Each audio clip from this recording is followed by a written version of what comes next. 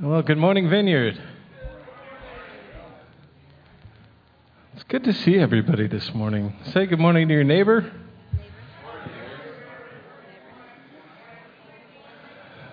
And then just because we're just a friendly bunch, just yell across the room to somebody you don't know. Jeff is in the house. Good to see you, brother. Good morning. Well, we are going to, expectation of what Jesus is going to do this morning. Amen. We're going to invite the Holy Spirit to come. And as our national leader always used to say, like, come as you are, but don't stay that way. Let the Holy Spirit do something in you, change something. Whatever you brought that you got to get rid of, just give it away. So let's just take a deep breath. Let's just ask, Holy Spirit, come.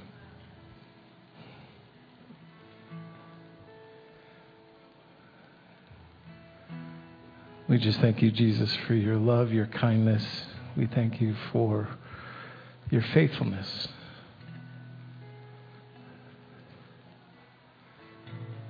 Let us just be in this place where we're open.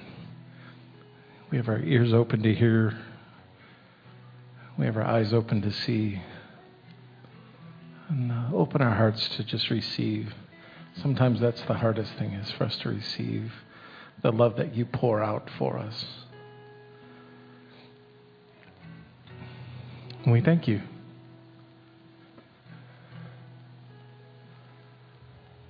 Just be in our service this morning, and those who need encouragement, Lord, I pray that you encourage.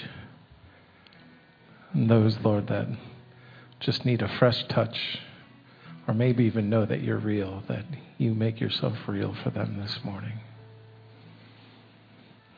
Maybe today's a great day for you to meet Jesus for the first time. What an amazing thought. We love you, Lord. And we pray this all in your name. Amen. Amen. Well, everybody say goodbye to, or goodbye. Yeah. Everybody say goodbye. That was it. Short service today. Yeah, a little Freudian. Yeah, shortest service on. Yeah, you guys are like, hey, I didn't even think I was at church today. No, say good morning to our Facebook family. We are so appreciative of our online people. Yeah, so if you feel like standing, you can get to your feet. We just honor any kind of expression of worship. Just make sure if you're like flyers, you have enough room around you that you're not like whacking people. But we're going to put the words up on the screen. And just come, Holy Spirit.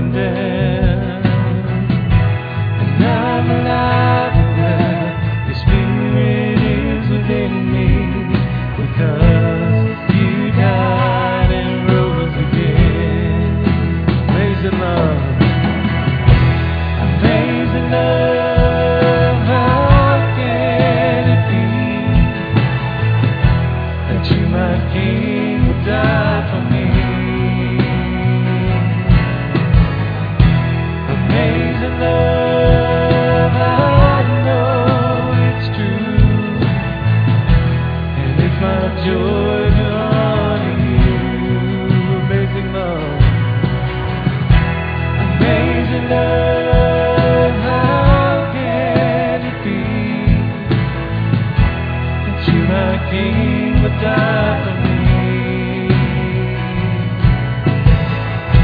Amazing love, I know it's true. And it's my joy to honor you in all I do. I honor you.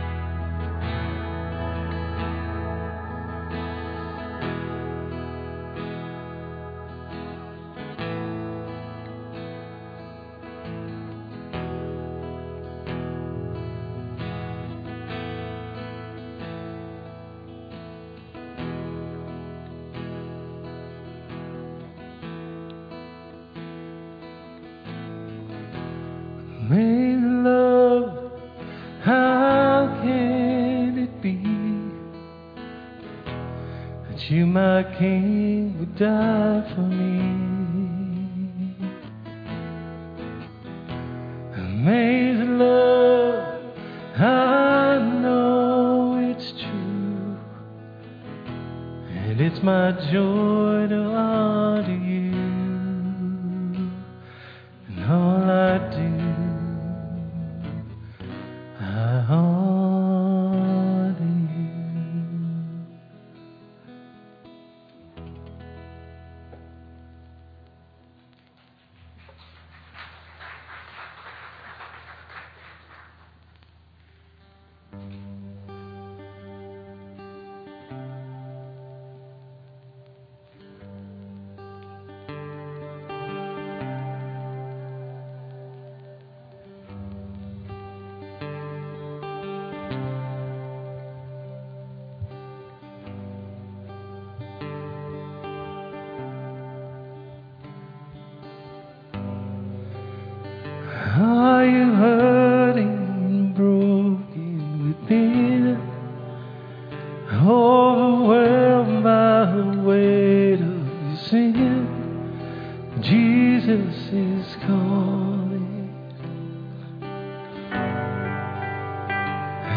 Have you come to the end of yourself? And do you thirst for a drink from the well? Jesus is calling. Oh, come to the altar. Oh, come to the altar. The Father's arms are open wide. Forgiveness was bought with the precious blood of Jesus Christ.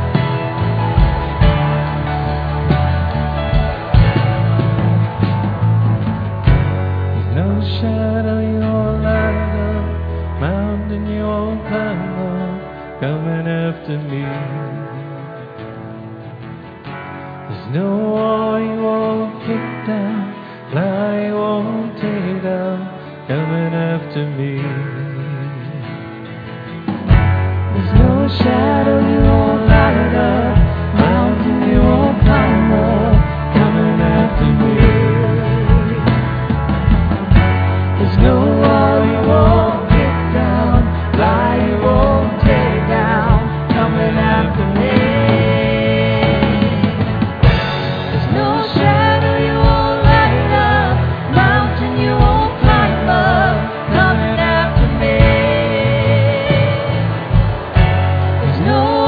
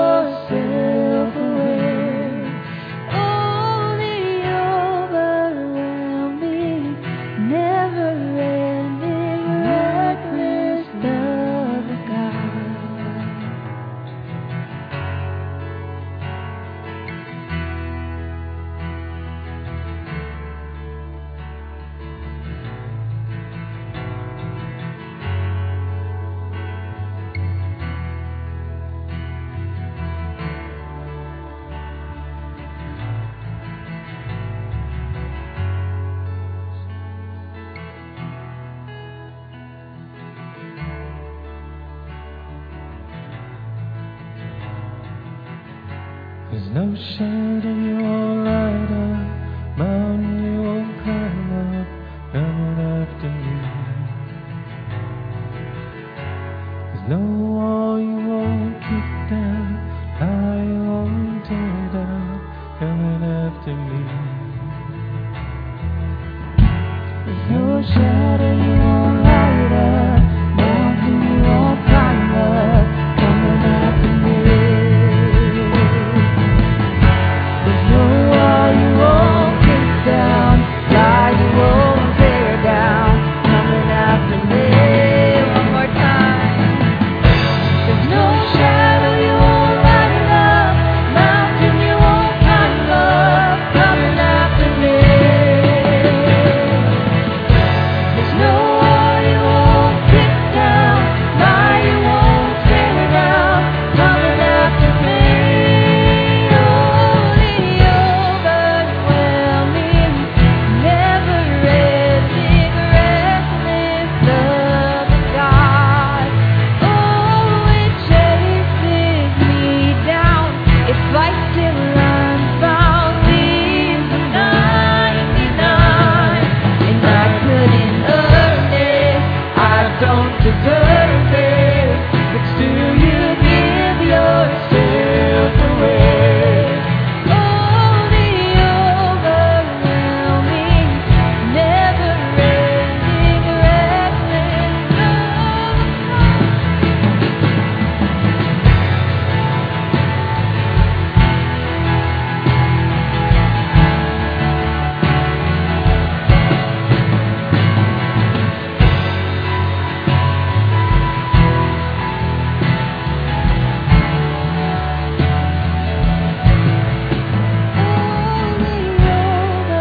Overwhelming, never-ending, reckless love of God.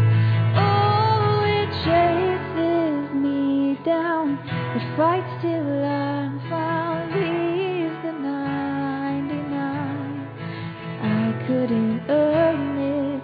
I don't deserve it, but still you give yourself away. Oh, the overwhelming, never-ending, reckless love.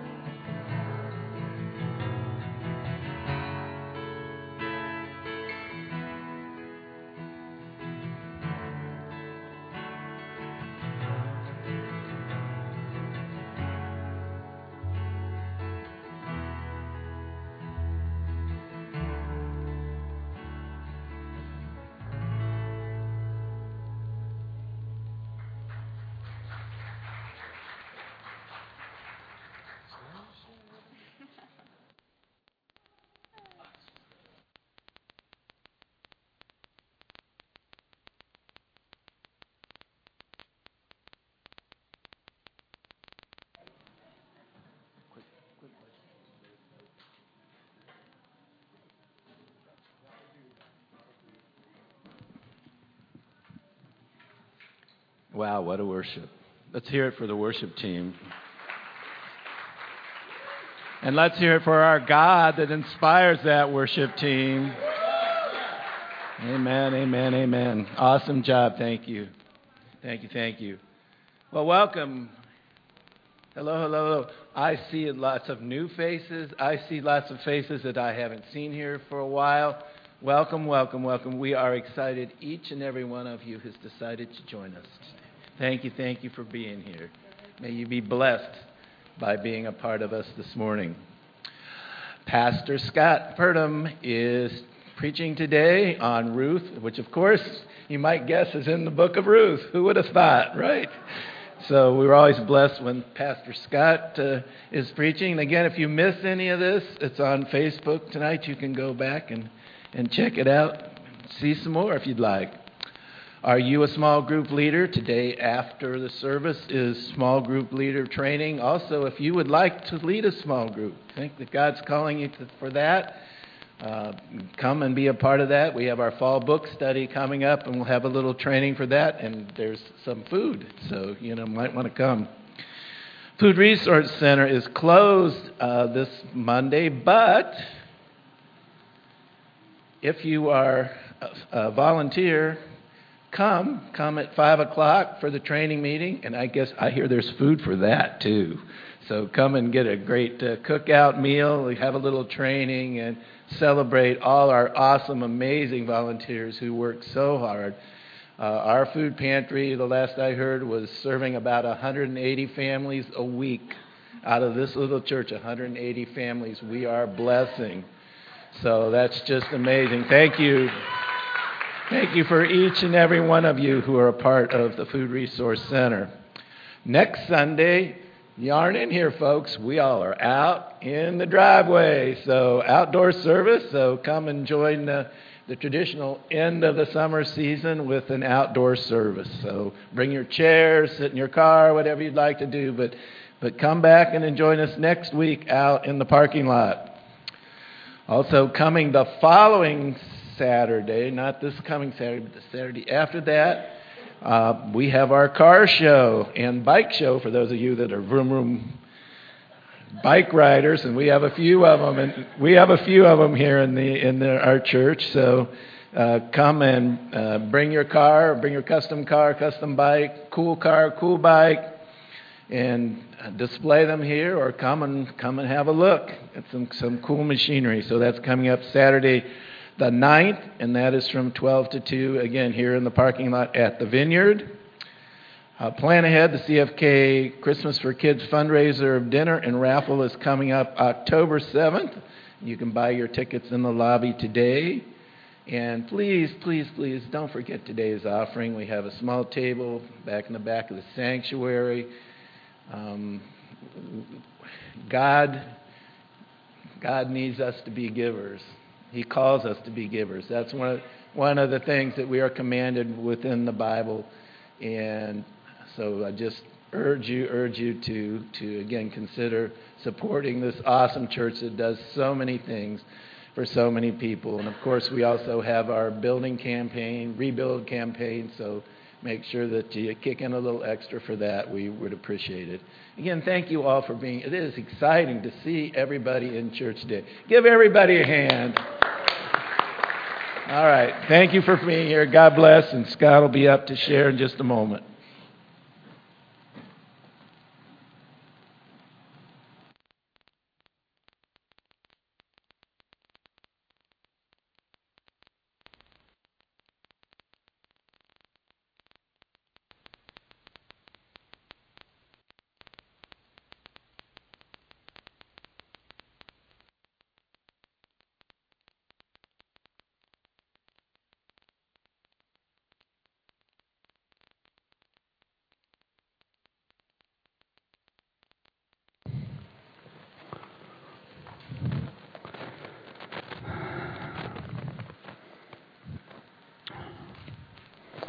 Well, good morning. It's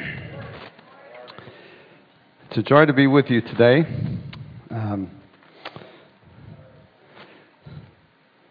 Last Sunday afternoon, I was sitting doing nothing. I was sitting in front of the computer just looking some stuff up and no doubt working hard on my sermon.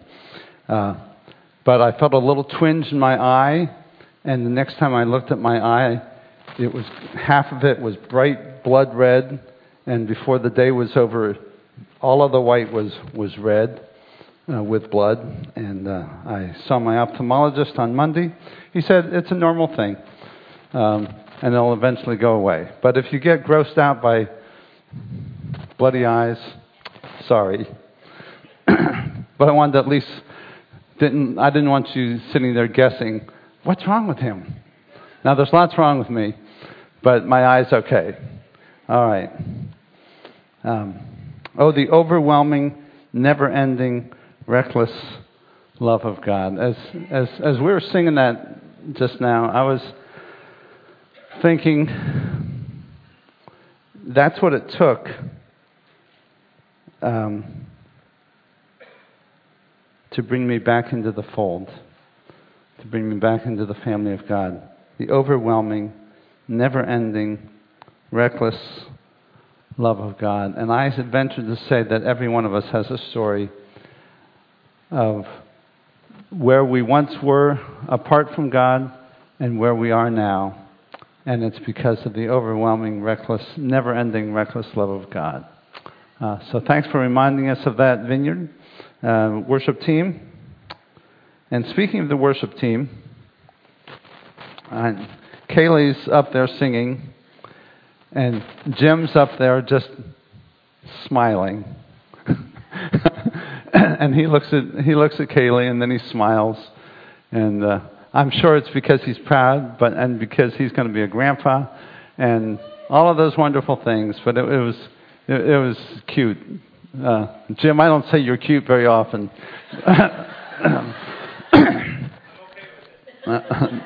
With me not saying that often, yeah, I know. So, anyway, I'd like to have prayer, and then we'll get into the sermon. Gracious God, thank you. We have been looking at the ways that you extend your call to people in the Old Testament, but of course, that extending of the call continues up till this very day.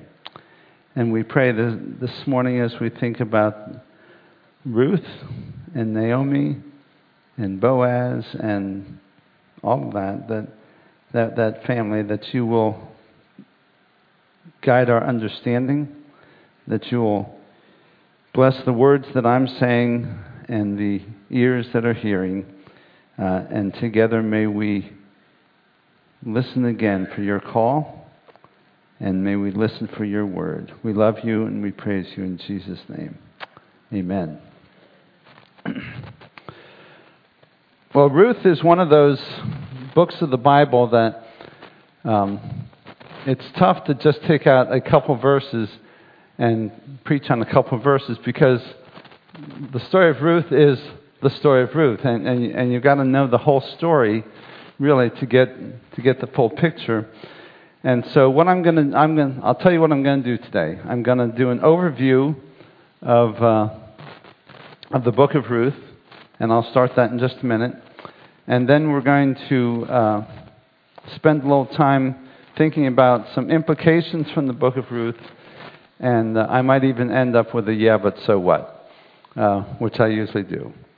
So, an overview of the book of Ruth. So I'm going to do it by chapter, although I'll kind of put chapters 2 and 3 together. But Ruth chapter 1 begins like this.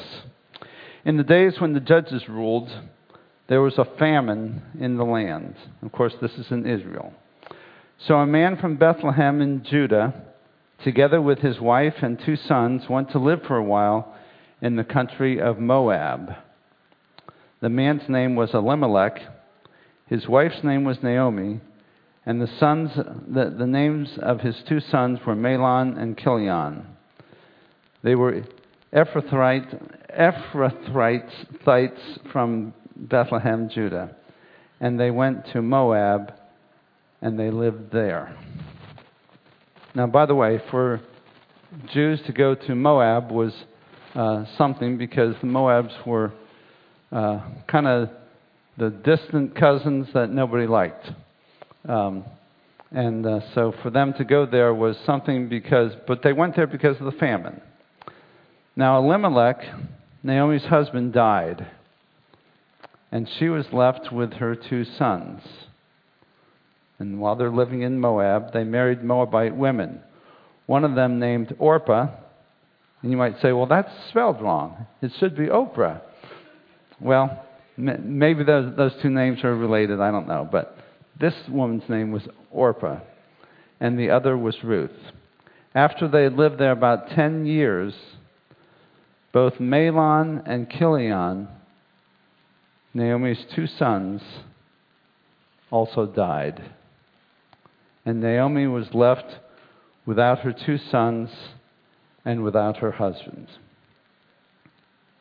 When Naomi heard in Moab that the Lord had come to the aid of his people by providing food for them, she and her daughters-in-law prepared to return home from there. With her 2 daughters-in-law, she left the place where she had been living and set out on the road that would take them to the land of Judah.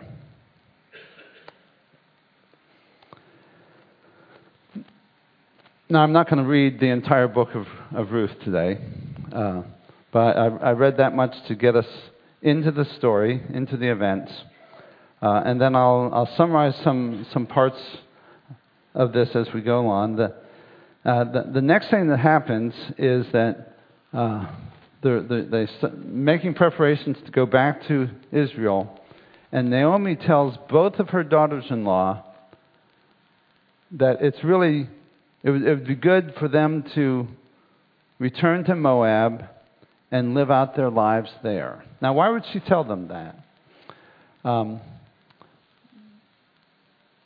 3 widows returning to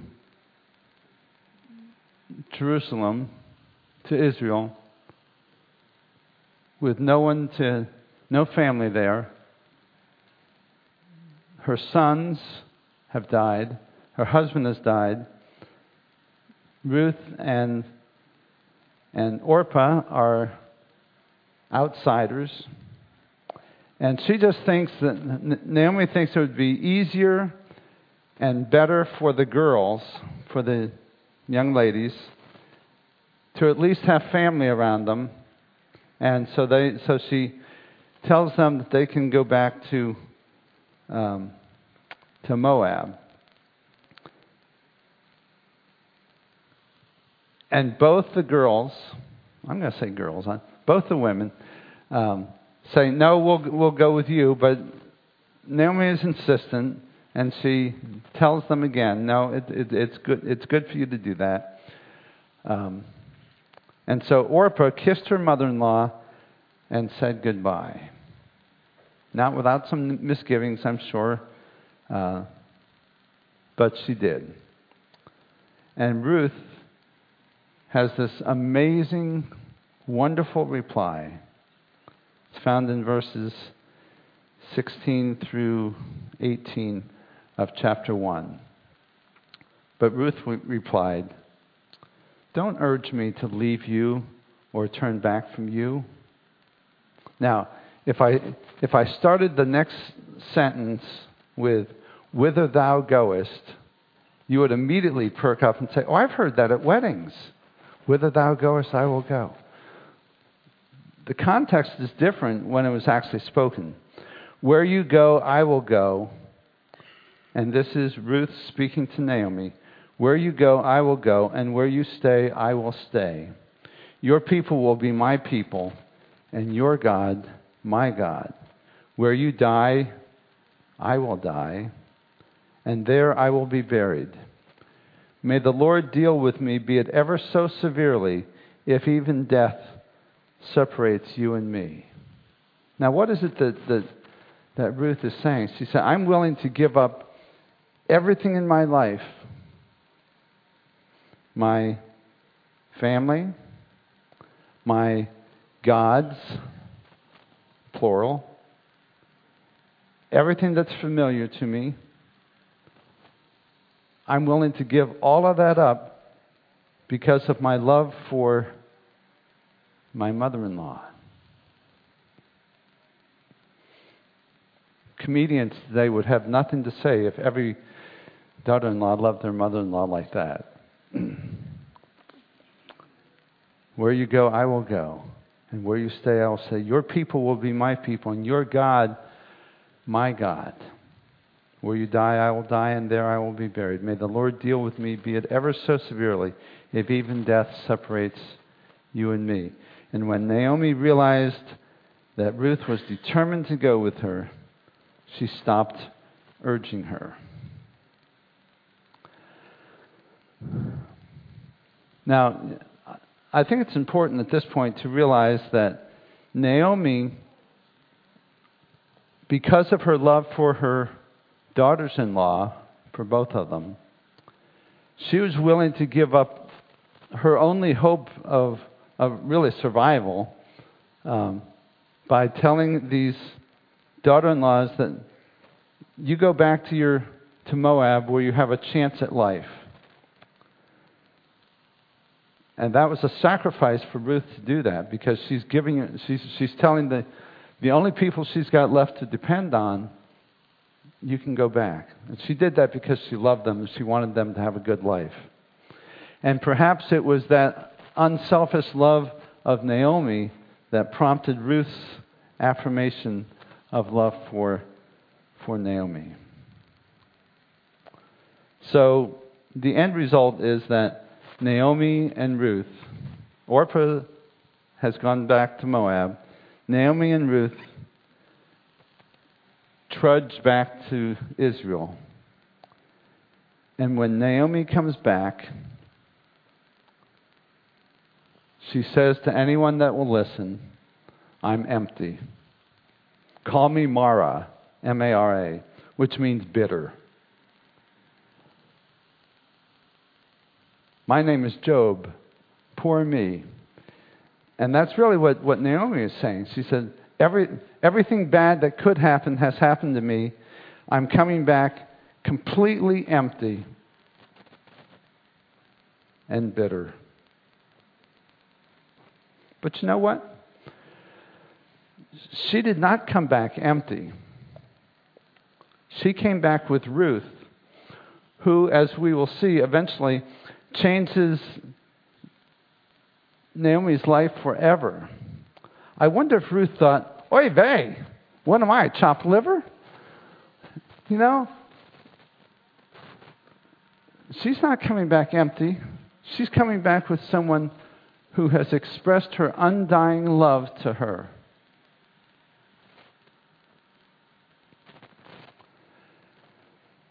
So, that basically brings us to the end of chapter 1.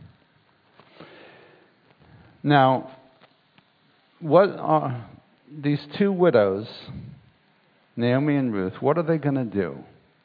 How are they going to survive? Well, Naomi says, well, you know, there is this thing in Israel where when they're getting the harvest from the fields, they can make one pass, and whatever they don't get in the first time is left to be gleaned by people who are in need. So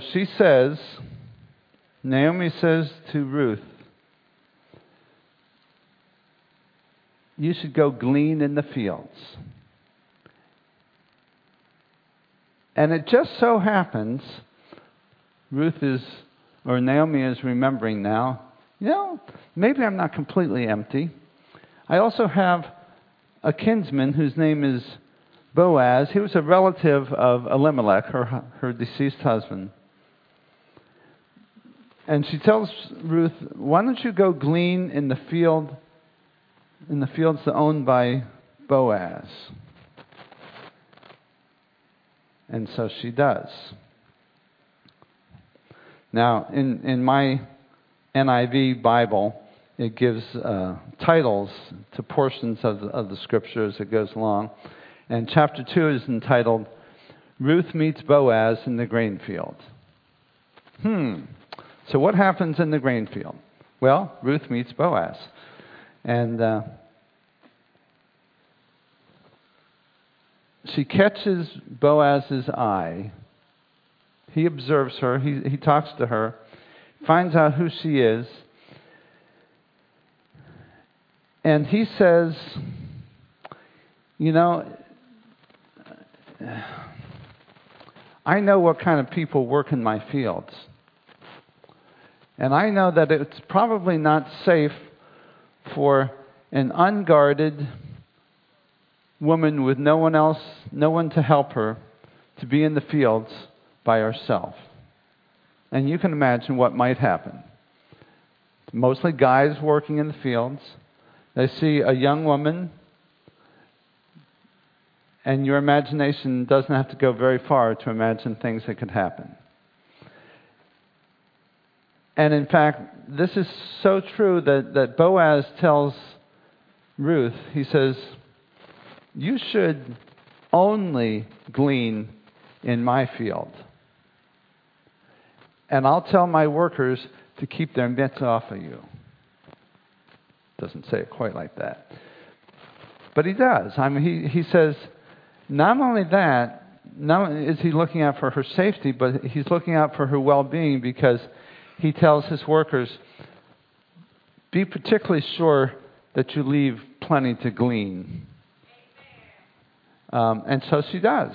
Or they do, and she does. And she gets more and more. She gathers enough food that's going to last them for some time. And of course, Naomi is thrilled. She's thrilled, number one, because Ruth has discovered Boaz. And she remembers Boaz as being a kinsman of her husband Elimelech. And so chapter 3 in my Bible has a title which says, Ruth and Boaz at the threshing floor. And the threshing floor, of course, is where the wheat is processed. And as you go along, it says, one day Ruth's mother-in-law, Naomi, said to her, my daughter, I must find a home for you where you will be well provided. Now Boaz, see, she's thinking, now Boaz, with whose women you have worked, is a relative of ours. Tonight he will be at the winnowing he will be winnowing barley at the threshing floor. Wash, put on perfume, and get dressed in your best clothes. Now that's not normal gleaning attire. Get dressed and put on your best clothes and perfume. Then go down to the threshing floor, but don't let him know you are there until he has finished eating and drinking. Now, what do men do after they eat and drink? They go to sleep. And they say, no, I'm just resting my eyes. When he lies down, note the place where he is lying. And this is Naomi giving instruction to Boaz, or Naomi giving instruction to Ruth. When he lies down, note the place where he is lying. Then go and uncover his feet and lie down, and he'll tell you what to do. Now, without going into much detail, there are other places in Scripture where uncovering someone's feet is uncovering something else. And I don't need to get into the nitty-gritty there, but your imagination is already up there. So, particularly with the best clothes and the perfume and all of that. I will do whatever you say, Ruth answered. So she went down to the threshing floor and did everything her mother-in-law told her to do. When Boaz had finished eating and drinking, was in good spirits, he went to lie down at the far end of the grain pile. Ruth approached quickly, uncovered his feet, and lay down. In the middle of the night, something startled the man. He turned, and there was a woman lying at his feet, or whatever. Who are you? He asked. I am your servant Ruth, she said. Spread the corner of your garment over me, since you are a guardian redeemer of our family. Now, guardian redeemer, that's an important concept in the book of Ruth. And in the book, in the Israelite nation. It goes back to Leviticus chapter 25. And in Leviticus chapter 25, which talks about the year of Jubilee, when things are restored and wonderful things can happen. But there's a repeating phrase in this chapter, and it starts in verse 25. If one of your fellow Israelites becomes poor and sells some of their property, their nearest relative is to come and redeem what they have sold. Redeemer, kinsman, redeemer, nearest relative, redeeming. If, however, there is no one to redeem it for them, but later on they prosper and acquire sufficient means to redeem it themselves, they are to determine the value. Okay, then if they make it on their own, then there's other things that go on.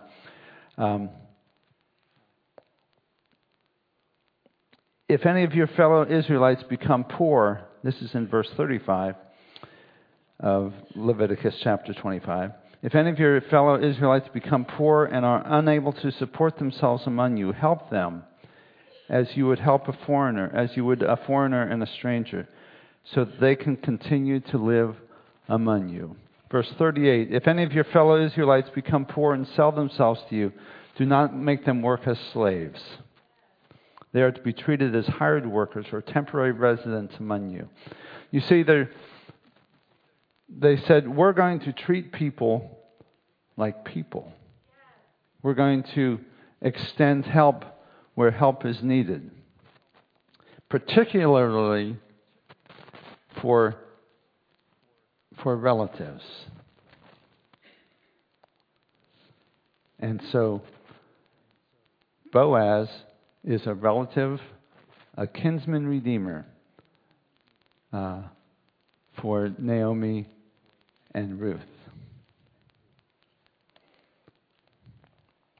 So Ruth says, who she is, and then she says, so she lay at his feet until morning, but got up before anyone could be recognized, and no one must know that a woman came to the threshing floor.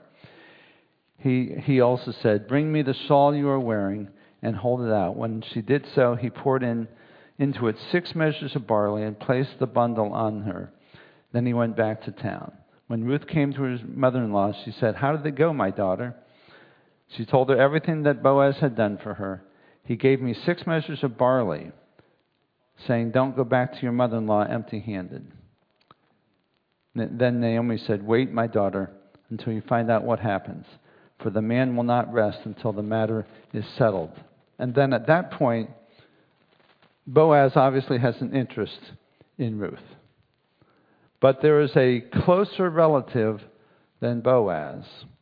And so Boaz goes into the public square and he talks to the other kinsman redeemer, the one who is closer, and he says, here's the situation, and he explains it. He said, you can redeem the property that belonged to Elimelech and Naomi, but if you and he said, I'll do it, I'll buy the land. And then Boaz says, but if you do that, you have to marry Ruth. And the kinsman redeemer said, well, I can't do it. He's got other obligations. Which works out fine for Boaz because Boaz wants to marry Ruth, which they do. In fact, the chapter title for chapter 4 is Boaz Marries Ruth. Guardian Redeemer marries Ruth. Now, Ruth and Boaz get married.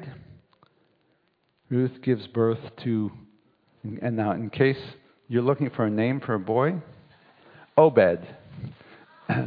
Nice and short, O-B-E-D. Obed. I don't know if you're having a boy or a girl, but just keep that in mind. Ruth gives birth to Obed.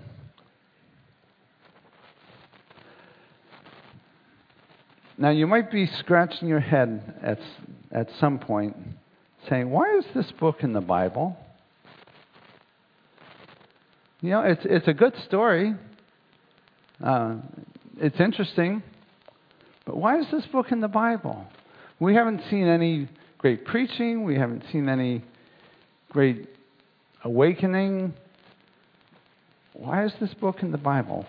Well, we find out at the very end of chapter 4, starting with verse 18. This then is the family line of Perez. Perez that was the father of Hezron, who we haven't heard anything about up to this point. Hezron was the father of Ram. Ram the father of Aminadab. Aminadab the father of Nahshon. Nahshon the father of Salmon. Salmon the father of Boaz. Oh, Boaz. We've heard of him. Boaz the father of, what's your son's name again? Obed. Obed the father of Jesse. And Jesse the father of David, who is in the royal line that our Savior comes from. And suddenly, oh, that's why this book's in the Bible. So that when you read Matthew chapter 1 and you read in the lineage of Jesus, you see the name Ruth. Well, who is Ruth and how did she get in there? And then you can go back and now you know.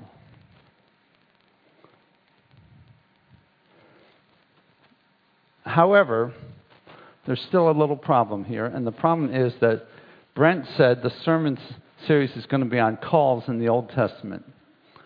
And we're looking at call stories, and Ruth has no call. Nowhere do we see a burning bush. Nowhere do we hear a voice coming from heaven. Tim Keller said this about Ruth, about the book. He said, "No, there is nothing in the book of Ruth that's miraculous. There are no miracles. There are no dreams. There are no visions. There are no words from God in her head.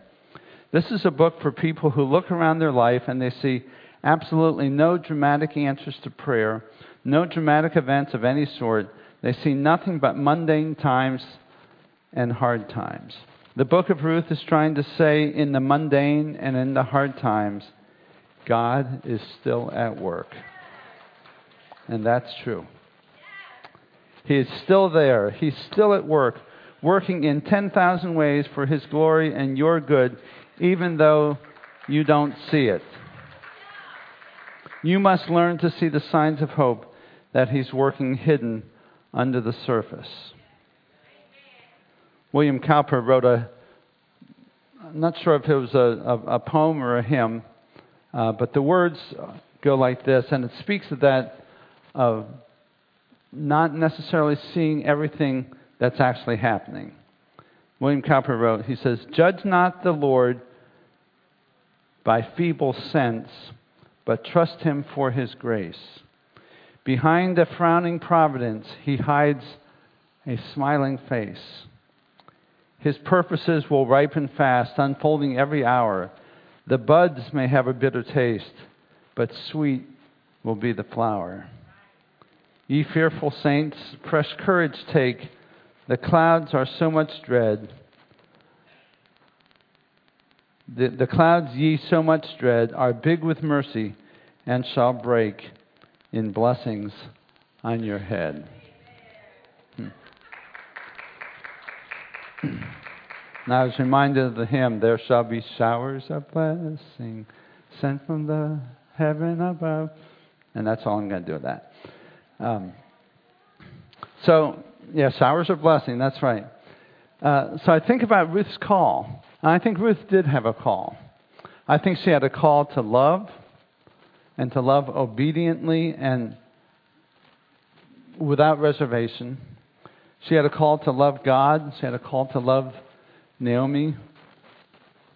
"Whither thou goest, I will go." She had a call to save a family, because while Boaz becomes the kinsman redeemer, none of it would have happened had Ruth not been there. And she had a call to be in the lineage of Jesus. So when we think about, but so what? Let me share a few things. First is, I think that call is as varied and personal as there are people. That is, that God works with every person in a way that God needs to for that person. And you might say, "But I've never heard a call." And I would say this: the absence of a distinct call in your life, does not mean that God isn't working in your life. Thank you. That's true. There are thousands of ways that God is at work, and we cannot see them all. Who knows? Now think about this. If there had been no Ruth, there would have been no Obed, who's going to have someone else named that. And if there had been no Obed, there would have been no David. Now, you could almost say, and then there would have been no Jesus. But God was going to get Jesus here no matter what. But as it happened, Ruth was in the line because of her love for God and her love for Naomi and Boaz and Obed and all of that. So I want to say that there's always a call to follow Jesus in your life. I want to say that there's always a call to love others. And also, you might say, well, I'm X number of years old and I've never had a call yet. And then I would want to say that it is never too late or too early to receive a call to a specific ministry. How old was Moses when he saw the burning bush? 80 years old. Now, I'm not going to ask anyone to raise their hand if they're 80 or over, but there's maybe a few people here for whom that's true. Was God finished with Moses when Moses was 80? No. In fact, he accomplished quite a bit over the next 40 years. Went down, stood up to Pharaoh, led the people out of Egypt and through the wilderness, right up to the brink of entering the promised land. And last week we heard about Samuel, who was just a young boy when God called him. And Brent told us about that last week. So let me finish by saying this, and I think this is a true statement. God does not call perfect people because there would be no one to call. Perfect people do not exist unless you put modifiers. There are people who are perfect idiots. There are people who are perfect whatever. Well, you get the idea. But God does not call perfect people because they do not exist. Instead, God calls people like me and you and Ruth and Obed and Brent and Dave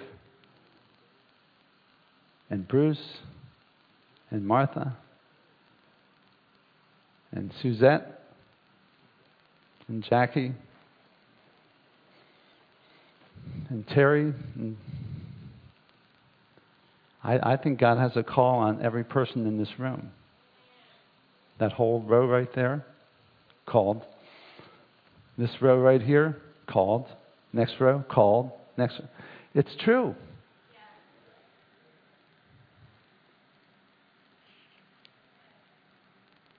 So there's the rest of my sermon. I don't have anything else to say except that listen for God's call. And it may sound ridiculous, but listen to it and pray about it and see where God's going to lead you next. Because He will and He does. Let's pray together. Gracious God, thank you. I want to thank you for this church, which has been called to ministry in Wickliffe, Ohio, and beyond.